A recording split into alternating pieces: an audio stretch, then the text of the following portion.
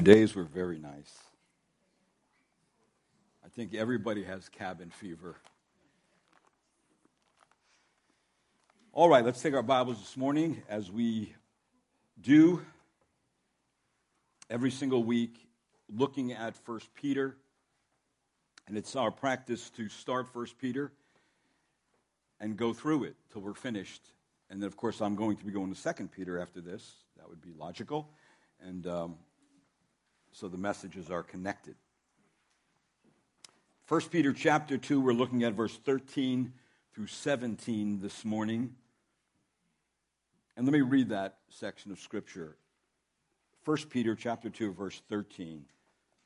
Submit yourselves for the Lord's sake to every human institution, whether to a king as the one in authority, or to governors as sent by him for the punishment of evildoers and the praise of those who do right.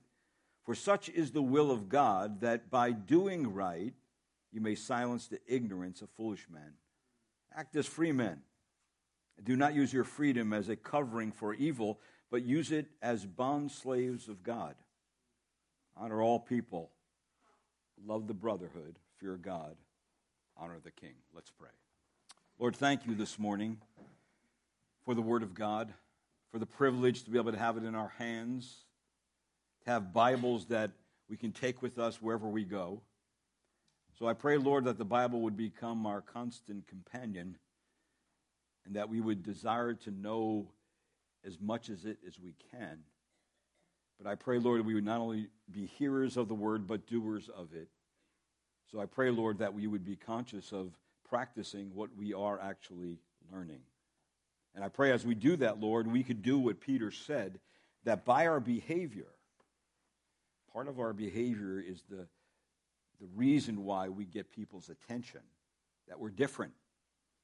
We're not like other people only because of Christ, and the Spirit of God is transforming us and making us new. So, Lord, I pray that you would give us opportunities by the way we live to be able to present the gospel of Jesus Christ to those who do not know you, that they may come to know you.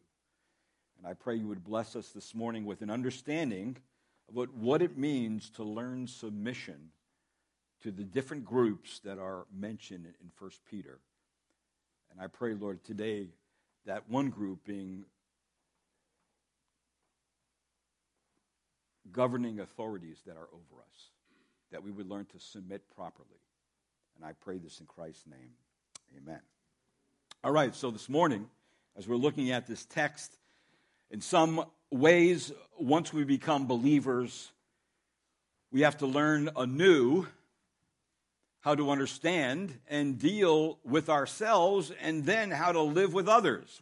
We have to learn that all over again, because we live in this world that has been twisted and complicated by sin. And we've been called already citizens of another kingdom. Our mandate then, as aliens and strangers on the earth, is to live in accord with a higher standard, keeping in mind our alien nationality and our temporary residencies, keeping in mind what God has done for us in salvation, keeping in mind who we are in Christ, keeping in mind we are in a spiritual warfare, and we are to avoid and keep ourselves free from the old impulses that belong to the flesh. The war is between our renewed spirit and our fallen nature. Keeping in mind that we have a new master, Christ, and a new relationship to sin. We are dead to sin and, of course, alive to righteousness. Keeping in mind that the Holy Spirit who indwells us is making this change in us through the truth, through the Word of God in our mind. He is transforming us, and He's developing in our heart deep biblical convictions. And in turn, we want to do what is right. We want to live in a pleasing manner before the Lord Jesus Christ in all our behavior. And then keeping in mind our new inner commitment to live before God in all holy behavior is accompanied by a Christian duty to live responsibly before unbelievers. And that's what we looked at last week. Verse 12, if you notice there, it says, keep your behavior excellent among the Gentiles, so that in the thing in which they slander you as evildoers, they may, because of your good deeds, as they observe them, glorify God in the day of visitation. So, last time we learned this, that we are to submit to a new particular course of conduct,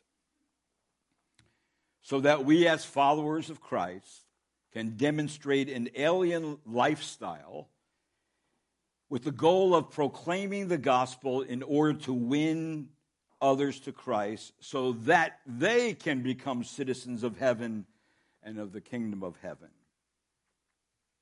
That on the day of judgment, they may give glory to God because someone adorned the gospel with their lifestyle and shared with them verbally the message of the gospel of Jesus Christ and became a born-again believer. So this brings me to today, to continue to unpack the next section of Peter with the subject of submission. We are to learn to properly submit to others. Now, as the text breaks down in the next few weeks, we are, first of all, going to be submitting to governing authorities. Then we are going to submit to those who are in our household, masters that are over us, and then subjection in family structures. We're going to be looking at husbands and wives and husbands, and how that fits.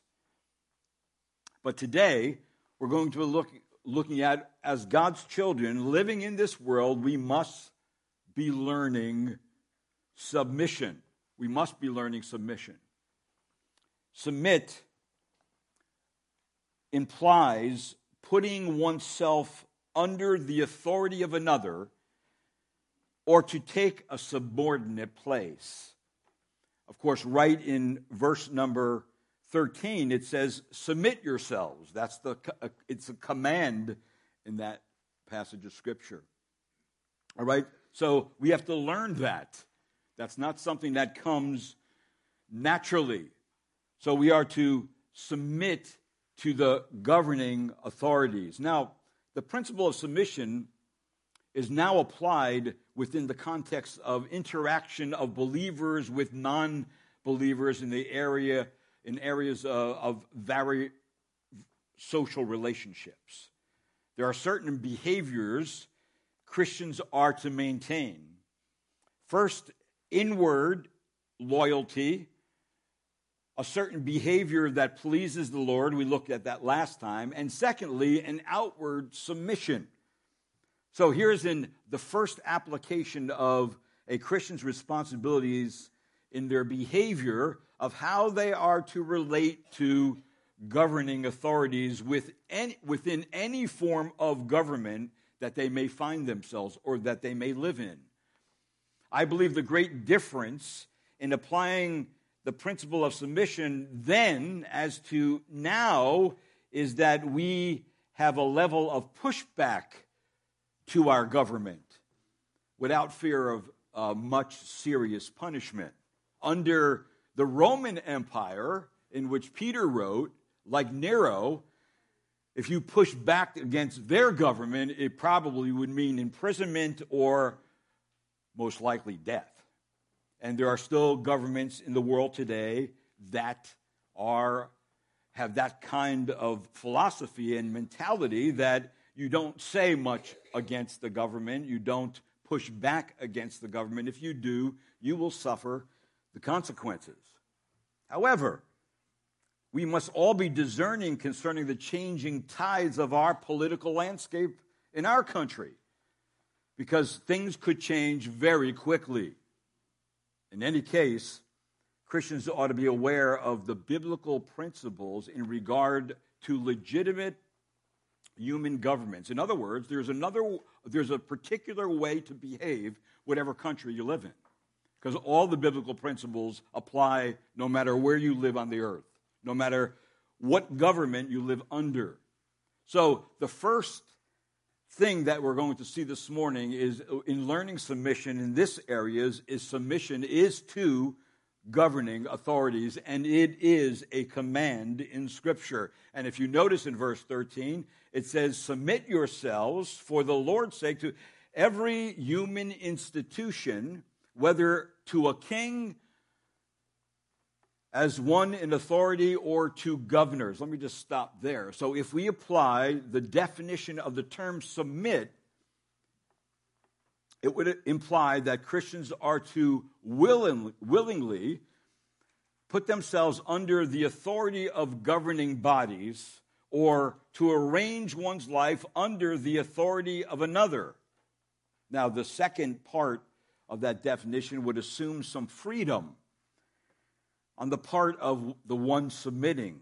The second part of the definition, probably that is to arrange one's life under the authority of another, mostly likely would apply to people that are under a democratic type of government where there is more wiggle room.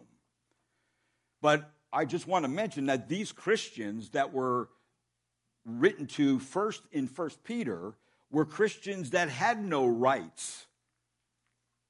We have rights as citizens of the United States, and if they had rights, there were limited rights. And even if they were Christians, those rights could have been limited because they were Christians. So for us, the secular hierarchy would be the local, the state, and the federal government. We as Christians are to submit to the authority of these institutions and the persons representing these institutions. Now, we live in a day where there is much disrespect toward all authority. Many even rebel against our own government.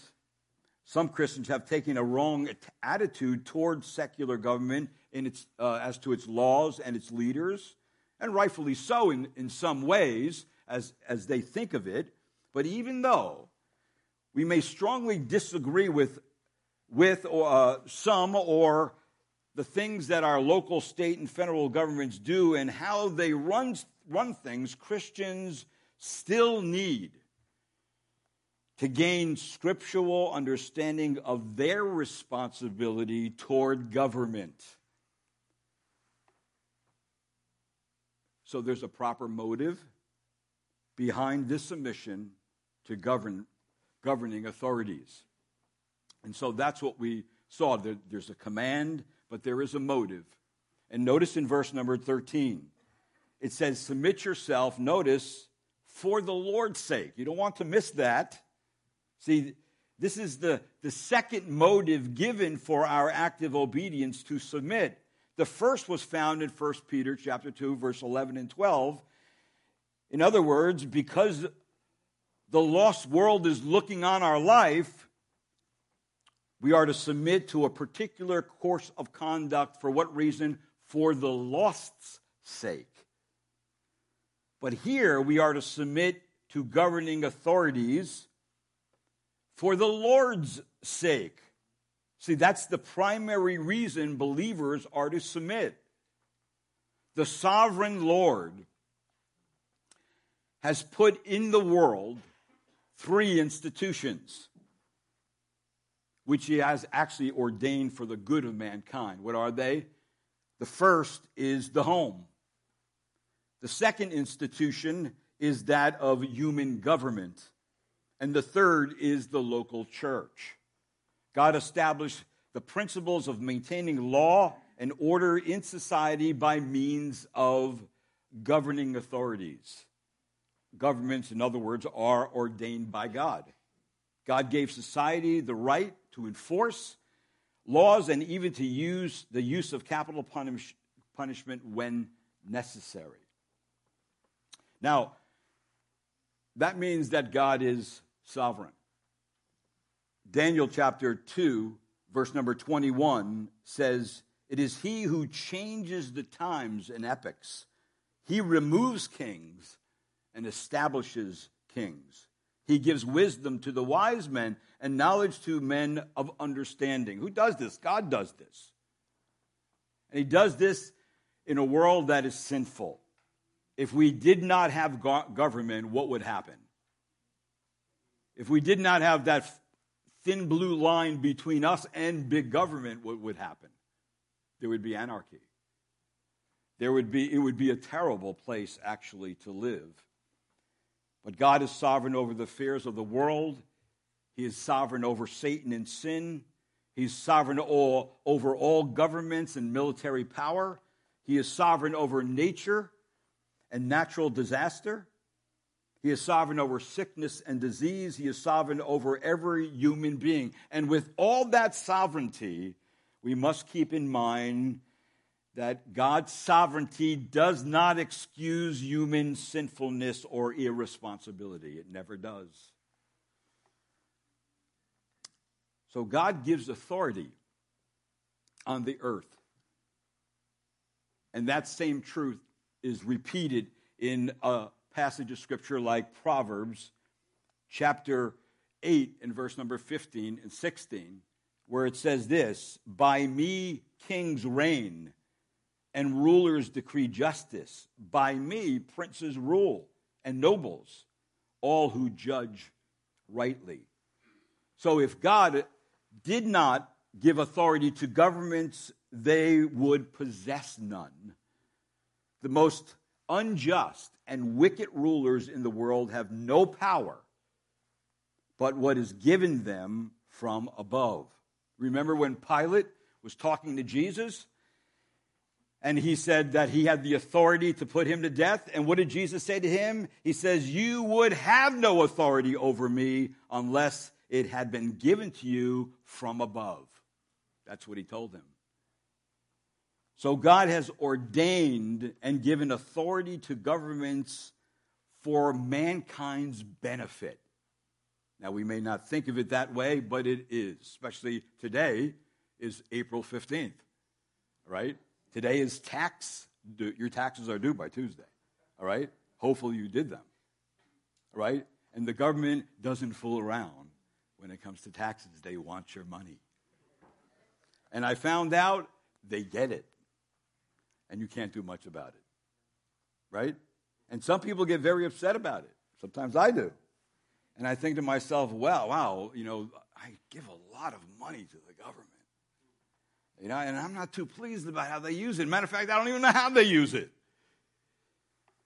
But I do like driving on nice paved roads. And I do like lights that work at the intersection. And I do like the structure that we do have, and that has to be paid for, right? And who pays for it? We all pay for it. We all chip in and pay for it. So in looking at this subject this morning, there is a third thing, and it's the benefit under the governing authorities. It actually benefits us. And notice in verse number 14 what it says. It benefits us in two specific ways. Number one, in verse 14, it says this, "Or to governors as sent by him for the punishment of evildoers." That's the first way it benefits us. Private citizens and individuals do not have the authority to punish evildoers. Those who do evil, God has given the power to government to carry out justice and wrath, to make laws and to enforce them.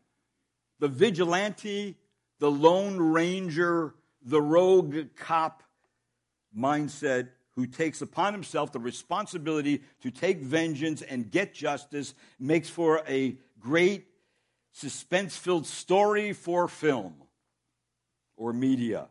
But in reality, individual human beings have not been given that authority to take any kind of vengeance. In fact, God says, "Vengeance is mine, I will repay, says the Lord."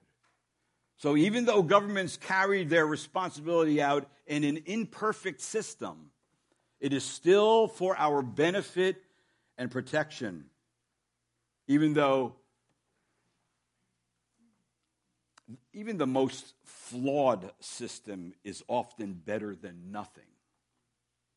I mean, people even say today, if we didn't take out Saddam, the Middle East would be better off. If we didn't take down Gaddafi, the Middle East would be better off. And there's probably some truth to that because these guys actually knew how to take care of some of the factions in their country, but they were ruthless. And they were, I guess, it is what it is today, is it not? But thinking of that, Romans chapter 13, verse 1 and 2, notice what it says. It says, every person is to be in subjection to the governing authorities, for there is no authority except from God. And those which exist are established by God. Therefore, whoever resists authority has opposed the ordinance of God, and they who have opposed will receive condemnation upon themselves. Now, another passage of Scripture along the same line in Romans, because Romans talks about it too, is in Romans 13, verse 4 and 5, where it says, for it is a minister of God to you for good. But if you do what is evil, be afraid. For it does not bear the sword for nothing, for it is a minister of God, an avenger who brings wrath on those who practice evil. Therefore, it is necessary to be in subjection, not only because of wrath, but also for conscience sake. So, God gave governing authorities the right to enforce laws in order to prevent chaos and mayhem and anarchy, and then at the same time maintain peace while promoting the free flow of human beings and the protection of them and the rights of citizens. And how do they do that? By use of security forces like policemen and the military, and by the use of our judicial system, even to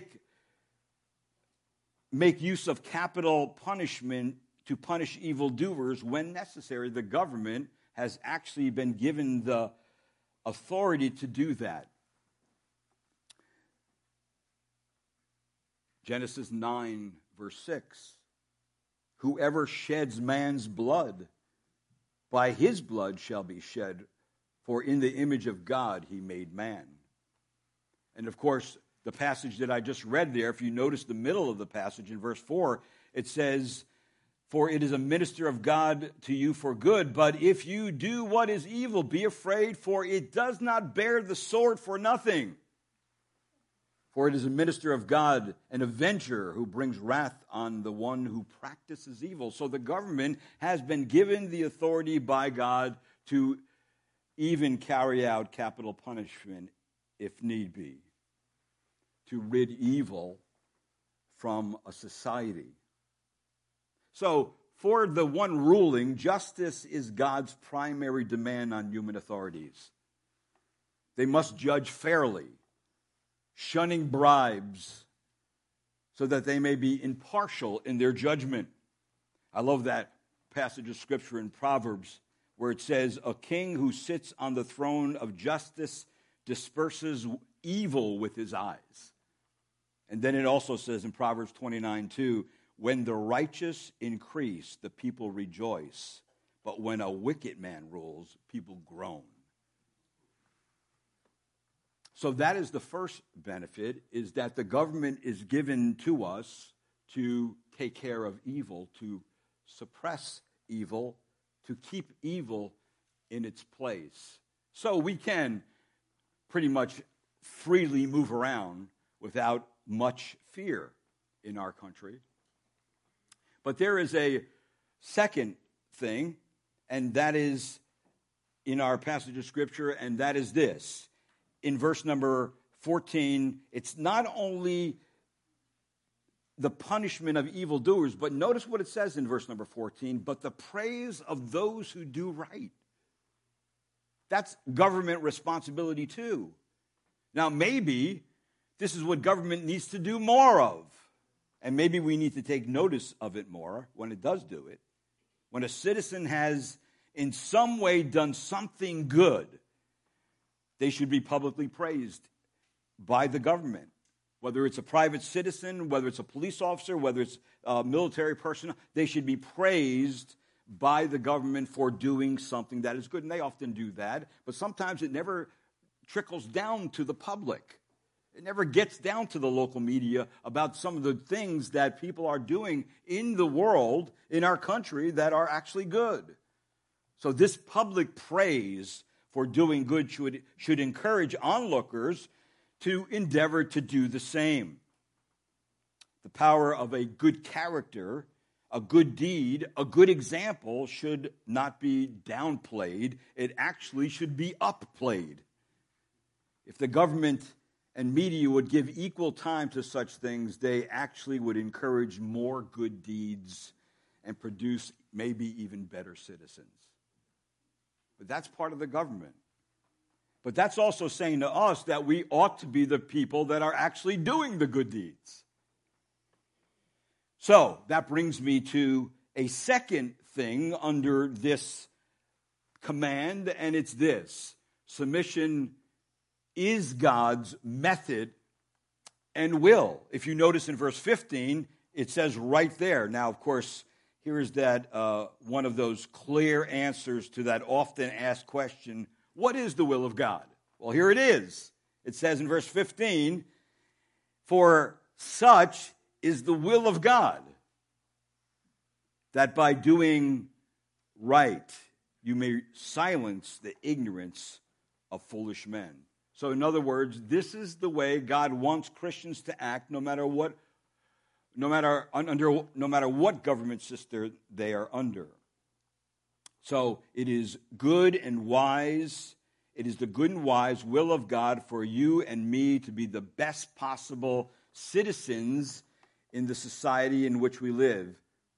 And the world should be able to look at really a believer, at a Christian, and see what a good citizen should be. All right. However, onlookers are usually ready to point out the blunders, the mistakes, and the mishaps of Christians. As we're going to find out in 1 Peter, that there's a lot of verbal abuse against the Christians that is unjustified. So how are believers going to silence their critics? That's the question. Well, according to our text, they're going to silence the critics by living an exemplary life within society. So Christians actually put down slander and silence ignorant and foolish people by living consistently good lives, by living an alien lifestyle within the goal to proclaim the gospel in order to win others to Christ so that they would become citizens of the kingdom of God. In other words, how do they do that? They're to do that by doing what is right. If you notice our passage, it says in verse 15, for such is the will of God that by doing right you may silence the ignorance of foolish men. In other words, the Bible is assuming that believers know what is right and what is the thing to do that honors Him, and that they know now from the Word of God that by doing that, they can actually silence people that are against them.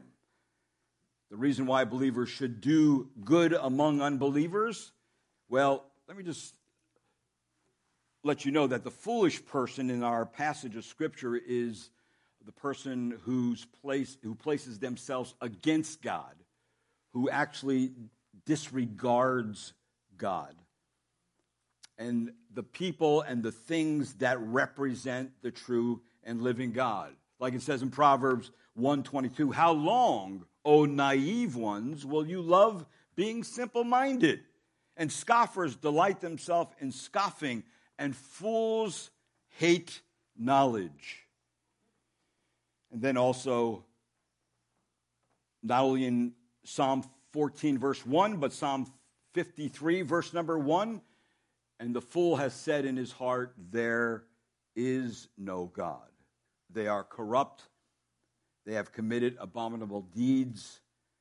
There is no one who does good.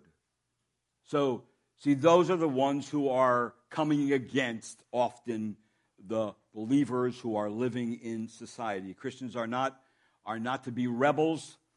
They are not anarchists. They are not revolutionaries. if there is a lawful way to make change, they should endeavor to make the change lawfully. So then, we are to seek good, the good of our country, and doing nothing or joining in nothing that tends to disturb the peace that God's given us. We ought to be respectful, law-abiding citizens which have the right attitude towards those in leadership over us. Also, the Christian can never forget that there is really no one more free than a Christian. The followers of Christ, remember, it was also God's will for you to be saved. It was God's will for you to have the Spirit of God. And you have been given everything pertaining to life and godliness. A Christian yielded to the Spirit of God is a powerful force of divine energy within a society. The Word of God has made you free in Christ. Christians, therefore, are to submit to governing authorities willfully and freely. Now, that's why it says in our text, if you notice, the next thing in verse number 16, it says we are to act as free people. It says, act as free men and do not use your freedom as a covering for evil, but use it as bond slaves of God. So in other words, submission by the believer is a matter of free choice. A free choice to resist or to comply, to cooperate or to not cooperate with fellow citizens and also with ruling authorities. Peter, of course, anticipates by this passage of Scripture that some of his readers would object that the demand of submission to human rulers actually goes against the principle of freedom of the believer in Christ. So people were thinking, I don't want to obey because I don't agree with anything they're doing. I don't want to obey because I don't want to pay taxes. I don't want to obey. And there's a multitude of reasons why people come up with why they don't want to submit. There are many ways to abuse freedom. One way could be to say, I think our taxes are too high and the money unfairly distributed and misused, so I'm not going to pay them. I've met Christians and I had conversations with Christians who actually very strongly believed that. And I guess they didn't read this part of the Bible, because this part of the Bible is really showing us that that would be against what God is actually commanding. Now, here's a good example. Let's take our Bibles and turn to Mark chapter 12. Mark chapter 12.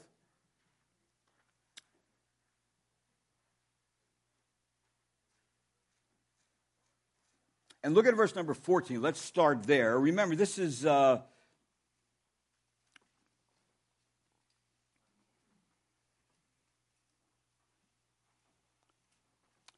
example found in this passage of Scripture about people who kind of had the same type of pushback.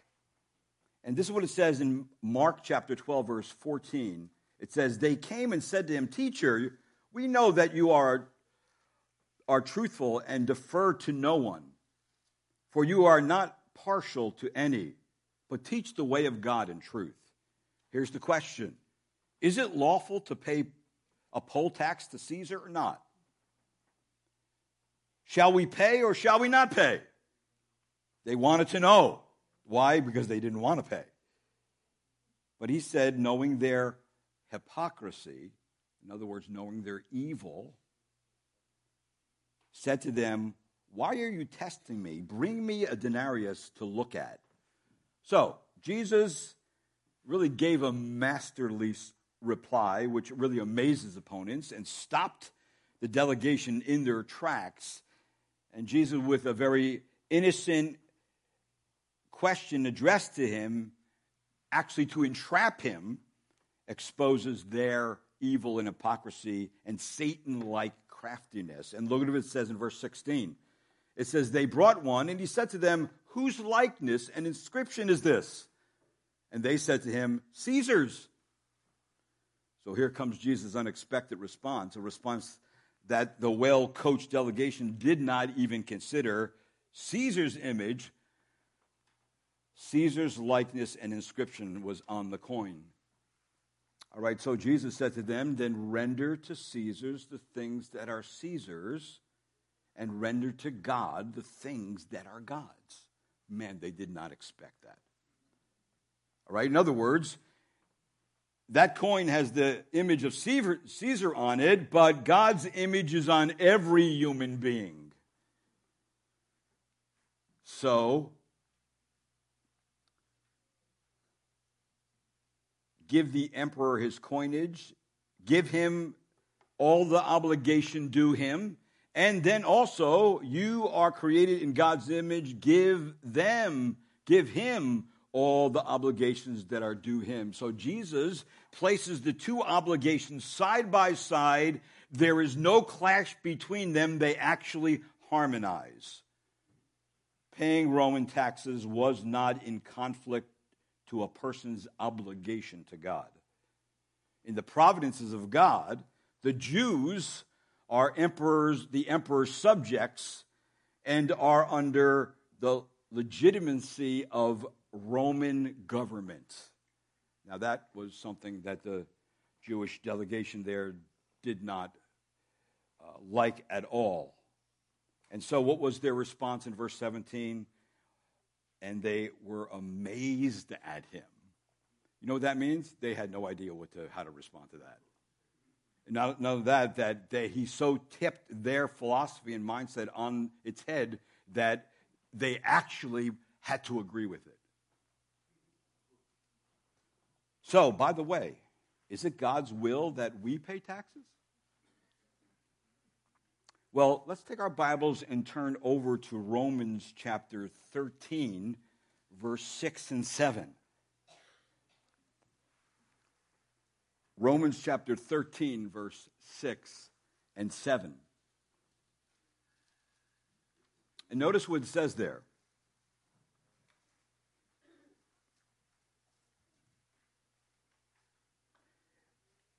It says, for because of this, you also pay taxes. For rulers are servants of God, devoting themselves to this very thing.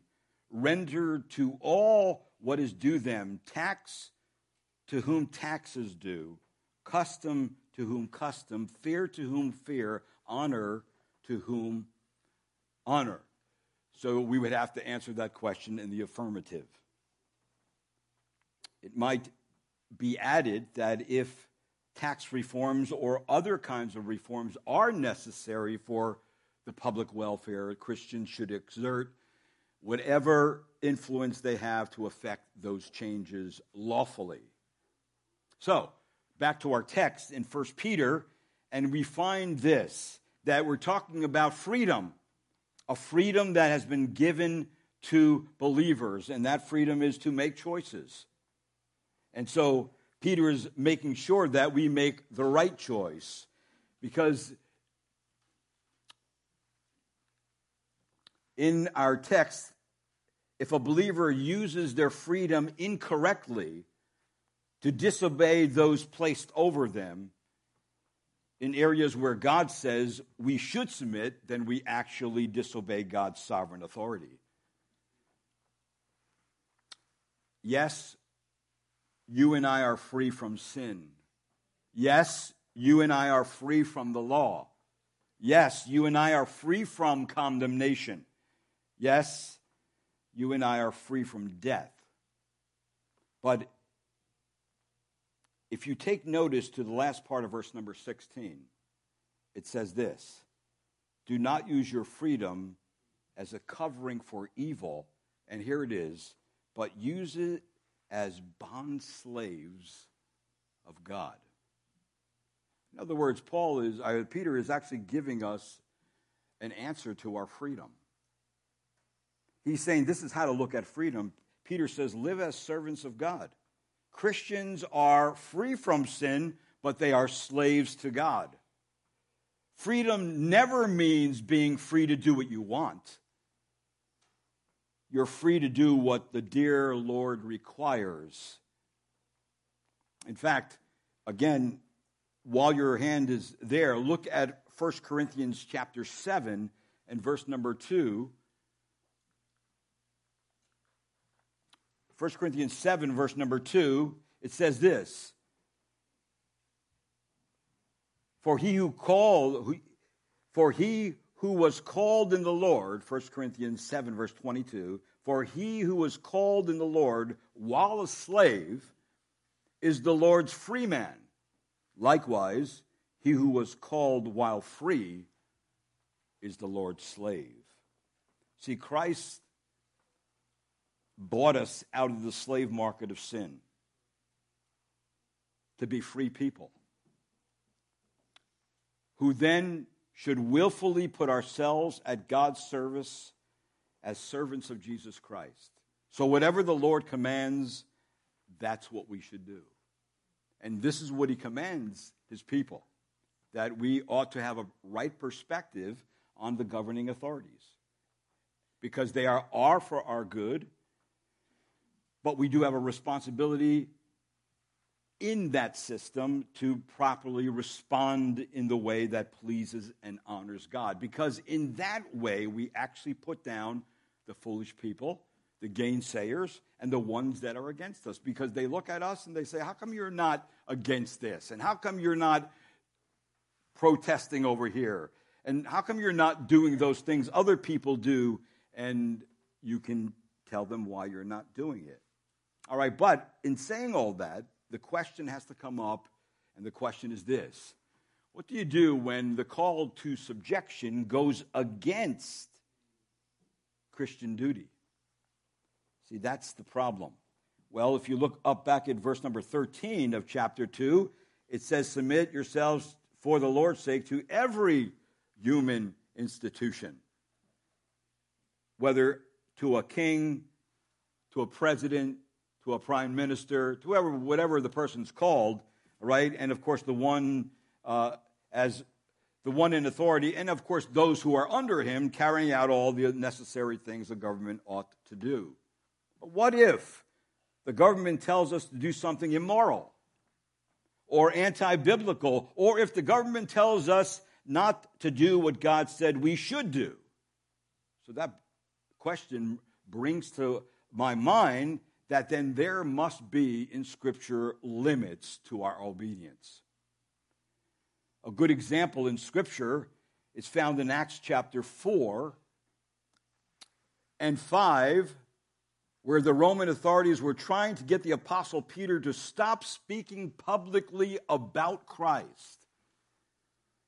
Peter and John told the authorities that if it came down to whether they would obey God or man, they would obey God and disobey man. Acts chapter 4, verse 19 and 20, it says in your Bible, but Peter and John answered and said to them, whether it is right in the sight of God to give heed to you rather than to God, you be the judge. For we cannot stop speaking about what we have seen and heard. So there's a clear indication right there in Scripture where they disobeyed those who had some authority, whether religiously or politically.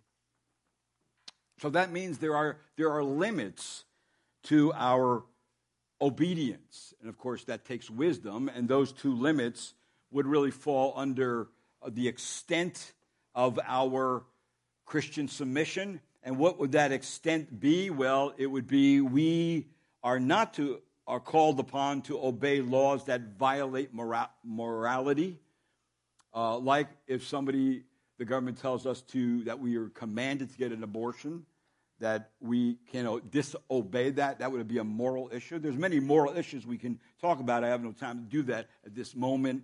But things like that, or if they tell us that we cannot, the second one, that we can't meet together as a church, and we cannot hold the Bible in our home, we have a Bible in our home, or we can't preach somewhere, then we have to disobey them, right?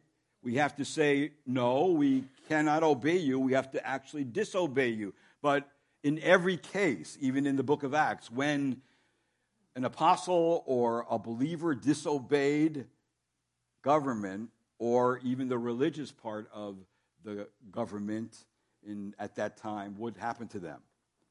They didn't just slap their hand and let them go, right? They either beat them, put them in prison, they did something to them to try to send a message, you can't do that. But no matter what they did, because God was moving and because it's God's will, no one is going to hold back the gospel. No government, because God is sovereign over governments, right? And God's will is for us to proclaim the gospel. So, what did Peter finally say to them? He said to them, we must obey God rather than man.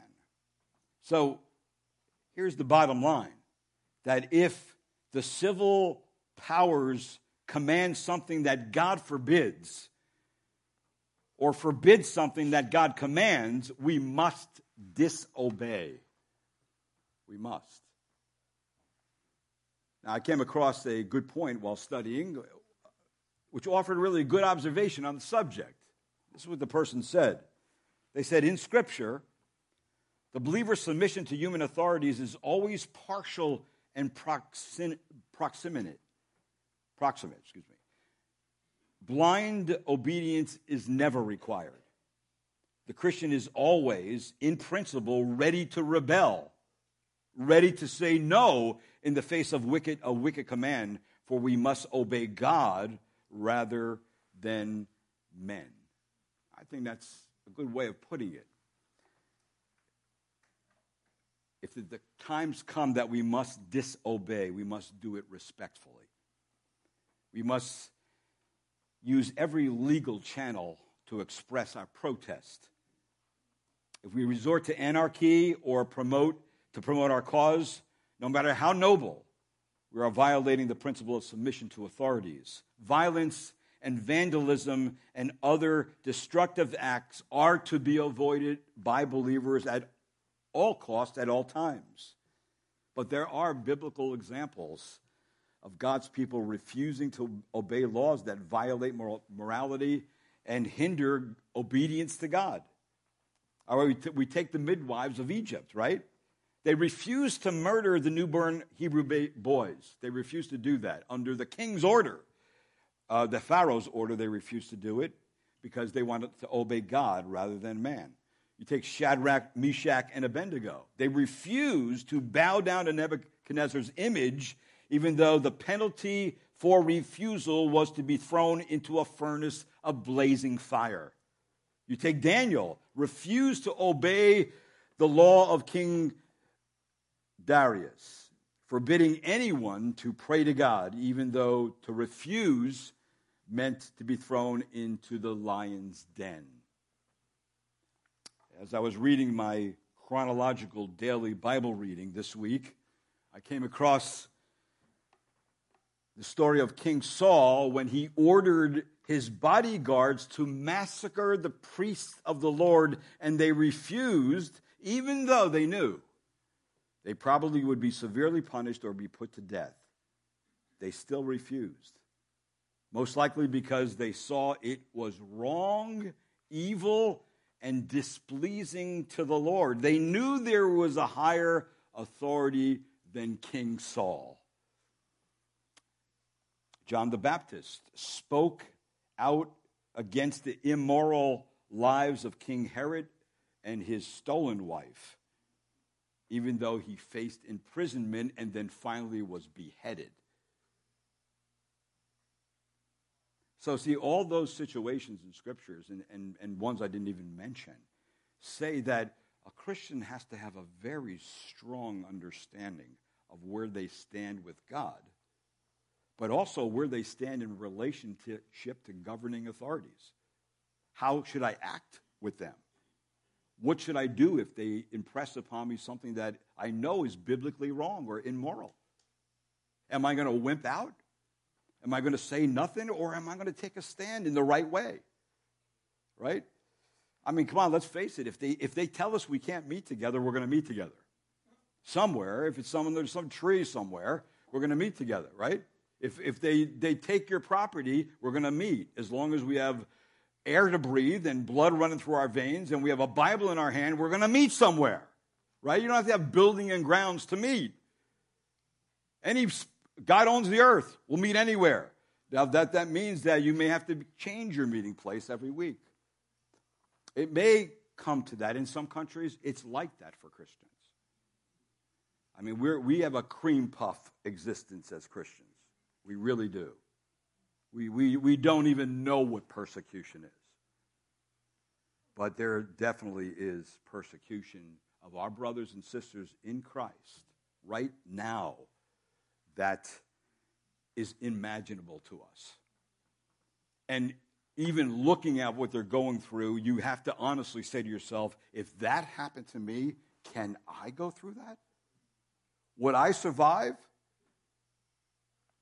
Would I denounce the name of Christ?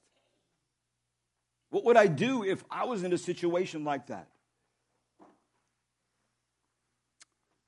If you live in America, you are blessed with its freedoms and opportunities.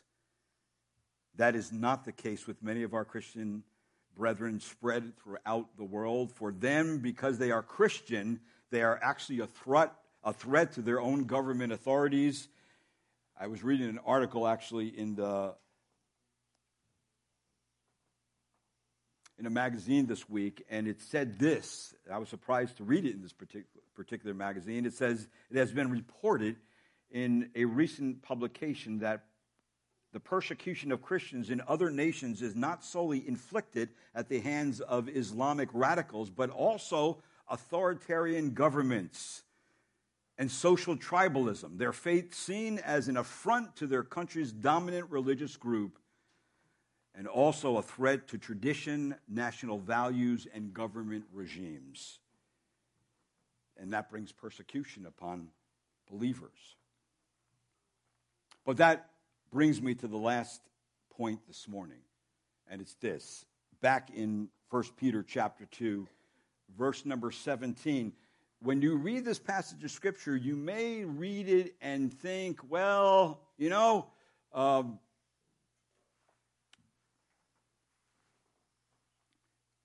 words, you bypass it real fast, and you don't get what it's saying there and how it's structured. It's really structured in a very important way. In fact, it's structured in this way. If you don't know the priority structure that you're supposed to have as a believer, here it is.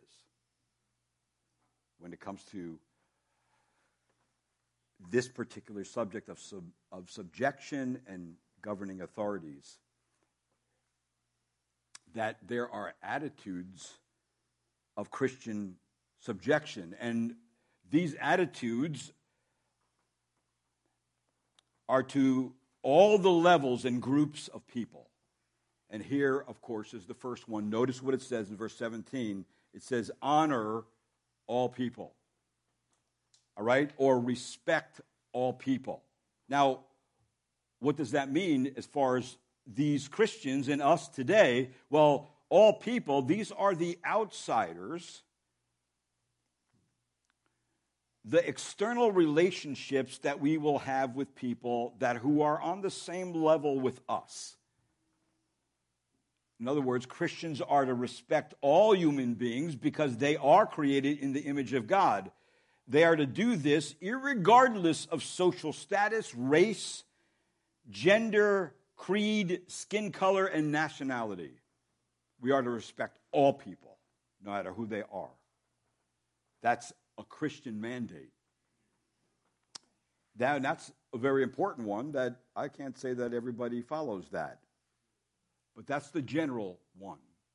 And that's to the external group. But then we move to the internal group. The second thing it says, love the brotherhood. Right? That's the internal group. That these are the insiders. The internal relationships we will have with our Christian family. us also being on the same level, we love our brothers and sisters in Christ because we have a special family connection to them. We bear the image of Jesus Christ because we have received the gospel of Jesus Christ. We are family, right? Matter of fact, we are more family than our family because we are in Christ. And what do we do to the brothers? The brotherhood, we are to love them. We're to be loyal to them. Right? Now, he already covered some of that in the first part of 1 Peter, but that's what we're doing. And then it moves to the second internal category, and that is to fear, the fear and reverence of God in verse 17. Fear God. So Christians are insiders with God because of Christ's work on the cross. However, God is above us and is sovereign king. Therefore, he is the only one we are to fear. The fear of God refers to reverence as well as terror because he is sovereign over all. And you remember this passage of Scripture from Matthew chapter 10, verse 28? This is what it says. Do not fear those who kill the body, but are unable to kill the soul, but rather fear him who is able to destroy both soul and body in hell. Who is that? That's God. So we're to fear God. So that's the inward relationships we have with our brothers and with God. And then, of course, the last one would be this: honor and respect the king. Right? So now we move to the outside group again. But this outside group, the outsiders, the external relationships we will have with people that are above us. In other words, they have authority over us. Now, if you notice here, no fear to the king or emperor, to the president, to the prime minister. Honor and respect, but only God should receive our fear. Kings should fear the sovereign Lord because it will show that they know they are responsible to God. Like 2 Samuel 23:3, the God of Israel said, the rock of Israel spoke to me, he who rules over men righteously, who rules in the fear of God. So, according to Scripture, once a person is in office, there should always be a display of respect and honor for the person who holds the office. Why? Because God says so. Because God has ordained ruling authorities. God has granted to us our president in office, and they are ministers of God, whether they acknowledge it or not. And the watching world takes notice the way the Christian community extends proper honor to their governmental leaders. So, what is the best way to honor our leaders? I believe the best way is to, because we are citizens in this country and we are to promote its welfare, is to pray for them. To pray for them. That would be one of them. That's not the only one, but that is one of them. Right? The dutiful responsibility of the Christian falls under all these. To pray for them that they will be just, to pray for those who rule that they would fear God, to pray for them that they will punish evildoers, to pray for them that they will praise do-gooders, or people who do good, and that we would pray that they would be converted to Christ. And why are we to do all this? Why are we to even be involved with this kind of responsibility in the Word of God? Well, I want everybody to turn to 1 Timothy chapter 2, verse 1 through 3. 1 Timothy chapter 2, verse 1 through 3, and I'll close with this.